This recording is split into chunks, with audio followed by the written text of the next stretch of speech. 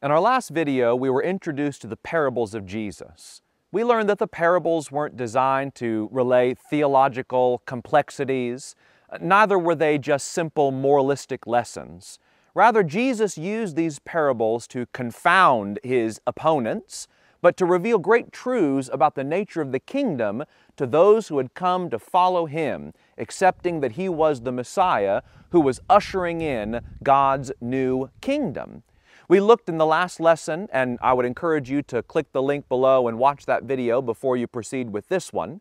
But we learned in that lesson that the kingdom of God, according to Jesus, is like a pearl of great price or a treasure hidden in the field. Sometimes it requires some digging and searching in order that we can not only understand it, but that we can have it, we can grasp it, we can cling to it, and we can enjoy all of its benefits. Well, Matthew 13, where those two little parables are found, begin with one of the more familiar parables Jesus ever told, a parable about a sower, a farmer, who went out to cast seed. Remember again the context that in Matthew 11 and 12, the apostle records how different people had different responses and reactions to the preaching and miracles of Jesus. Some opposed him. Some were sort of apathetic about what he was doing.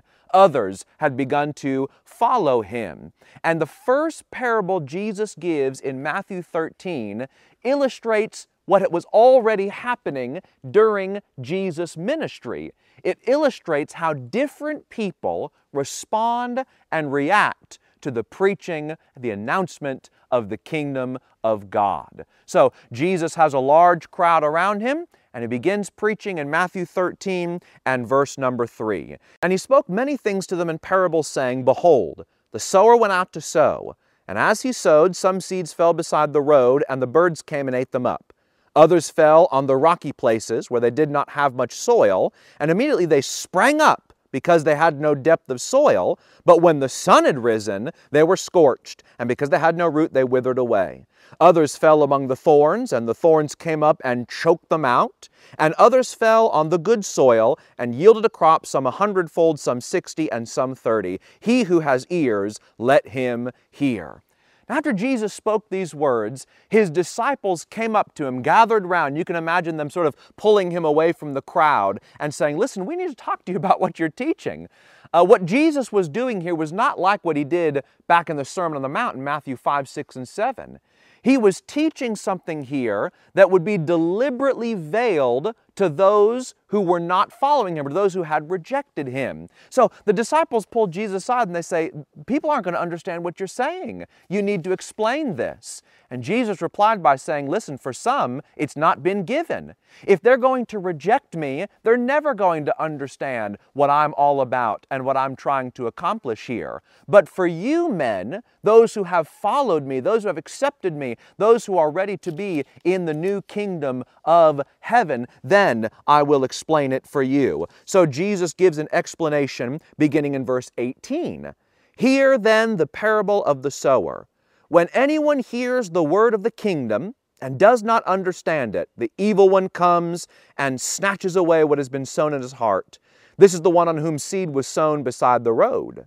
The one on whom seed was sown on the rocky places, this is the man who hears the word and immediately receives it with joy, yet he has no firm root in himself, but is only temporary. And when affliction or persecution arises because of the word, immediately he falls away. And the one on whom seed was sown among the thorns, this is the man who hears the word, and the worry of the world and the deceitfulness of wealth choke the word, and it becomes unfruitful.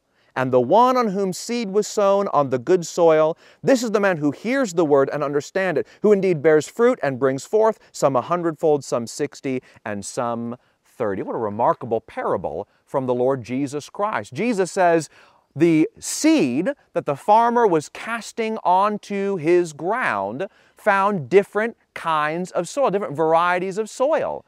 Most of that soil was not good enough to produce a good crop.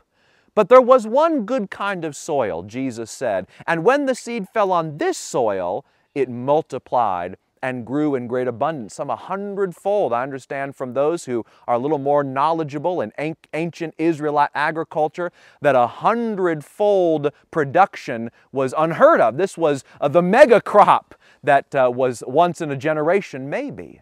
So Jesus is saying that in that parable, in that illustration, the seed is the Word of God. And the Word of God is proclaimed, the Word of the kingdom is cast out, the Word of the kingdom is announced and preached. And when it is, it's going to find all different kinds of hearers and all different kinds of reactions. Some will reject it, some may follow it for a while, but when the difficult times of life come around, they abandon it. Some care more about wealth and status. But there are some, Jesus said, like those 12 disciples who were following Him, when they receive the Word, it multiplies. And they become part of the great kingdom of Messiah, and they grow in their productivity for the Lord.